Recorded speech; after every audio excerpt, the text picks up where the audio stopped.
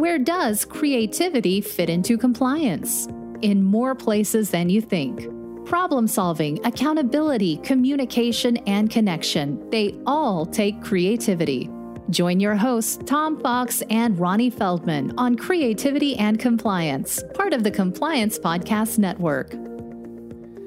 Hello, everyone. This is Tom Fox, back for the 2021 season of Creativity and Compliance. Back again with Ronnie Feldman. Ronnie, welcome.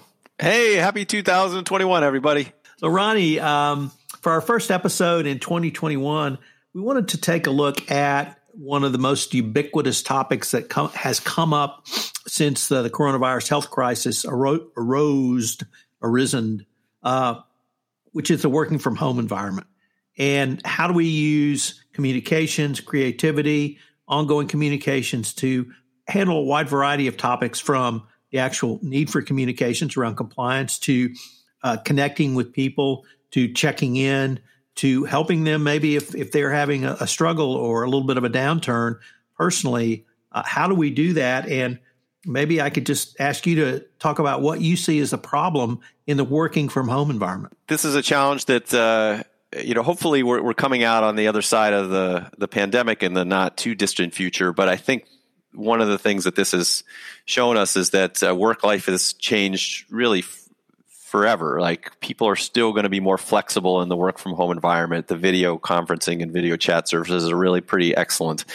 So I think that the work from home environment is here to stay, and it does present a whole set of some old and some new challenges, where I think creative communications are more important than ever. But back to your question, what's the problem? You said it right at the top. When people are not face-to-face with people, they get disconnected. When you get disconnected, you often lose trust. When you're familiar, I sometimes think of it as like the good neighbor concept. Like when you see your neighbors regularly and you're nice to them, you're willing to forgive the time when their dog is barking at night or whatever, because you've established some rapport, some positive rapport that, so when bad things happen, you have the ability to sort of diffuse those situations. When people are separate and don't have that connection, you often lose trust. You start to think, everybody's in it for themselves. You start thinking, like the everybody's doing it kind of attitude sort of seeps in. So I think this disconnection problem and this loss of trust is a real issue if you don't find ways to connect with people and share with people and interact with people. And the other issue is that people feel invisible.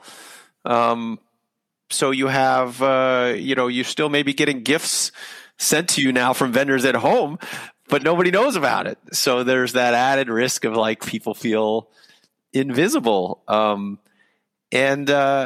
plus there's also some new risks. Some people there's certainly a lot of privacy and confidentiality issues.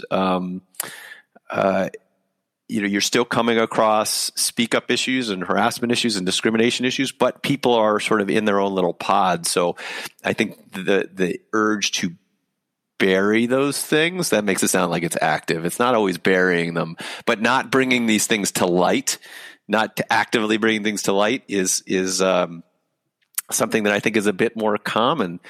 One other additional challenge I guess I'll bring to light is also that, so in addition to the fact that these risks are still here and there's some new risks, it's also harder to communicate with people. The channels of communication are limited because companies don't necessarily want to train and communicate as often because they know how stressed people are in these other areas.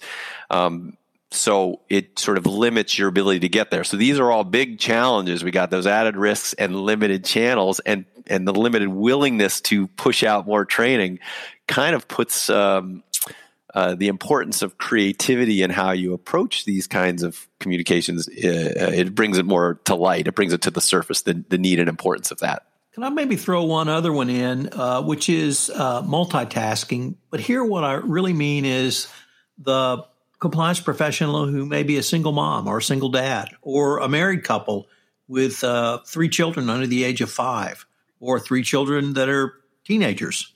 The bottom line is that they have to engage with their children. They have to help with their children. They may be the faux teacher for their children in a learning from home environment.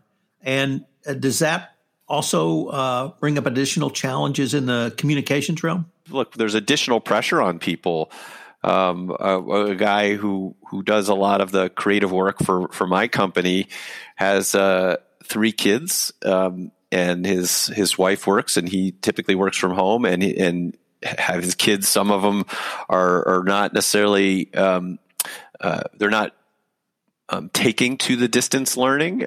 So he's spending his daytime during childcare, and he's doing his work at night. And we know from you probably know this more than I do, but like when you put pressure on the work, additional pressure on the work environment, it certainly can breed the wrong kinds of behaviors, right? When you put pressure on people and they have, and then bad situations come up, it makes it harder sometimes to do the right thing, particularly when resources and support are not as readily available or not, in your face because you're all at home in your own areas. Ronnie, having identified the problem, could you maybe walk us through some of the solutions that you see or you would propose that a compliance practitioner consider? So those who have listened to this podcast before know that I'm a big advocate of short, frequent communications.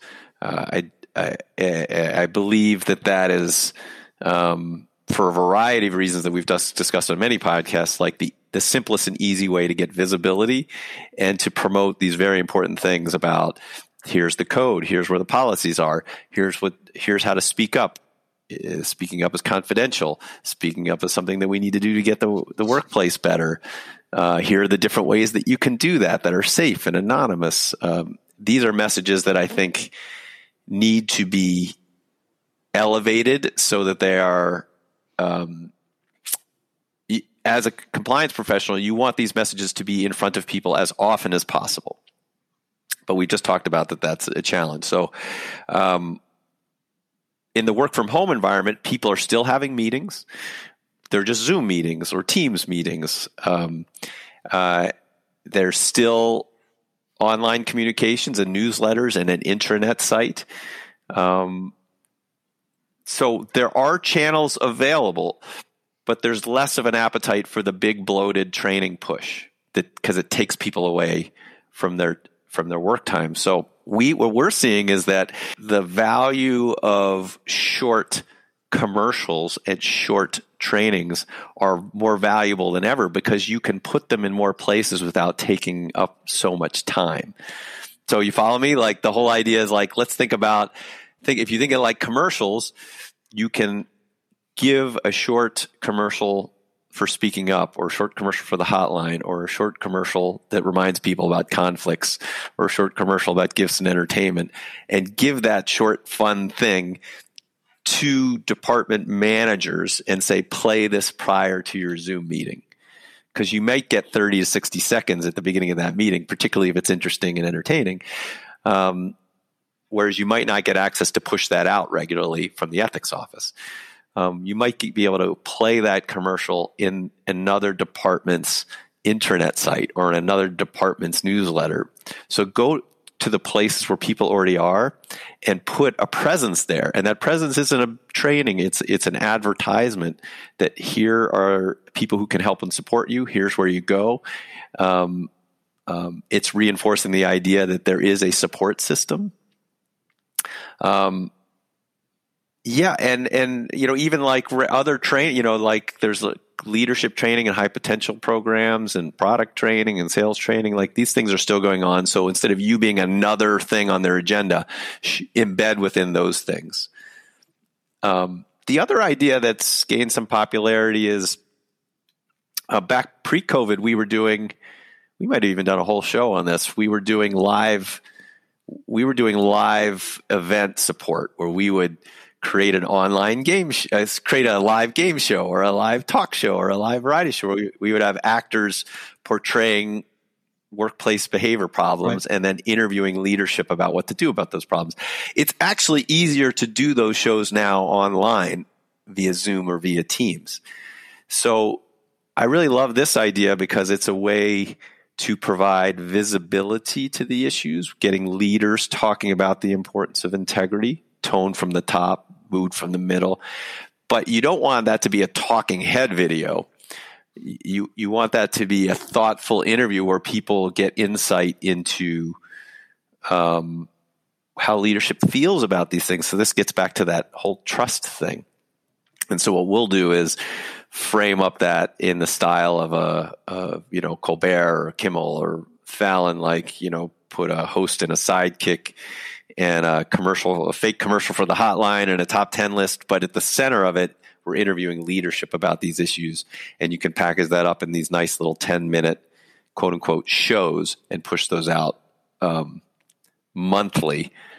I feel like that's a great, and by the way, you also can do things like viewer mail where you get employees to ask questions. So that's how you can get some back and forth and some interactivity in those things. But all of these things are about building trust and keeping visibility and doing it in a way that's thoughtful and entertaining enough that people will actually watch and pay attention. So, Ronnie, in other areas of compliance, and I'm going to focus specifically on investigations, there's been a radical shift in how they're done because you can't get a hotline call, go hop on a plane and fly with your outside counsel to, you name the country, Central Asia, West Africa, Far East.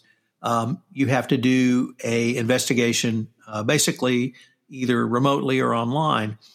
And that concept that you can't, get on a plane, go somewhere and travel, it would seem to me but that they've come up with alternative solutions.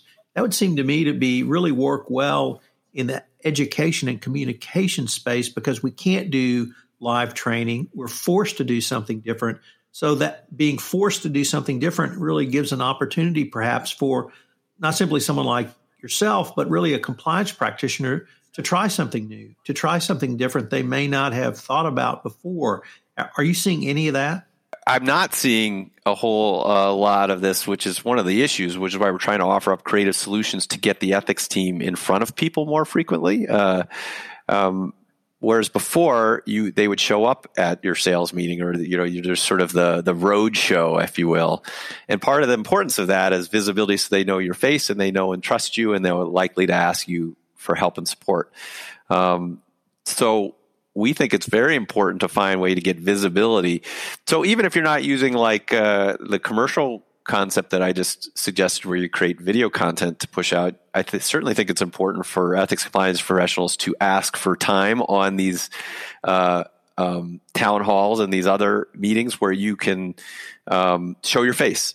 The example I gave for the talk show was with leadership, but there's no reason that couldn't be a thoughtful dialogue with compliance so that compliance also gets visibility as well. This whole idea of, to me, everything that we do is about building trust and a sense of organizational justice. And to do that, you have to have visibility, and visibility in your messages, and visibility in your people, and visibility into your leadership. And I think that the best way to do that is to do that in a creative way. I just realized there was another thought I had that I think I skipped over, but related to this, which is that, what we were just talking about in this just last 5 minutes was about getting visibility, ethics, compliance, and leadership. But we also want to get compliance out of the compliance office. And one way to do that is to give creative content, creative training and communications to leaders and asking them to carry the message forward. I don't think this is contradictory. This is an and, not an or, because you certainly want to have visibility to leadership, visibility to ethics compliance, but you also want to go, hey, you guys own compliance. And so the other thing that that my clients have been doing is taking some of our creative case studies or our creative shows that have a little more educational rigor behind them, and pairing them up with facilitator guides and giving them to ethics advisors, ethics ambassadors, or to mid-level managers and saying, you deliver this little 15-minute training at your local group. And I think that's also another valuable way to get creative in this work from home environment, because you're like, all right, let's create packages of tools where they can kind of do these things at the local level. And I always remind everybody that they may not do it unless it's interesting or fun. So you got to give them an interesting packaging of it, and then they're more likely to do it. Well, Ronnie, we're near the end of our time for this episode, but we are excited about our next episode after this one, because we're going to hopefully show a company who put some of these concepts into practice. Could you give our audience just maybe a teaser? Well, yeah. So at the end of 2020, one of my core clients I've been working out with for several years now, BMO Financial, put together a Risks While Working From Home campaign. So we're going to talk to the people behind that campaign and have them share the creative program that they created, the reasons behind it, the success of the program, and how we kind of came up with it. So I hope you'll listen to that, because it was really a fun project and it was fun to work on. For those who are not acronym sufficient, what's BMO?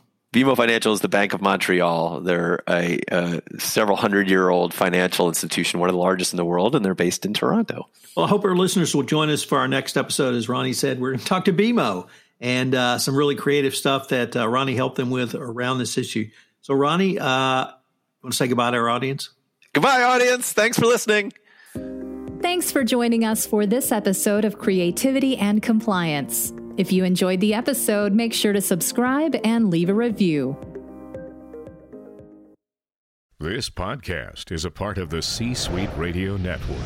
For more top business podcasts, visit c-suiteradio.com.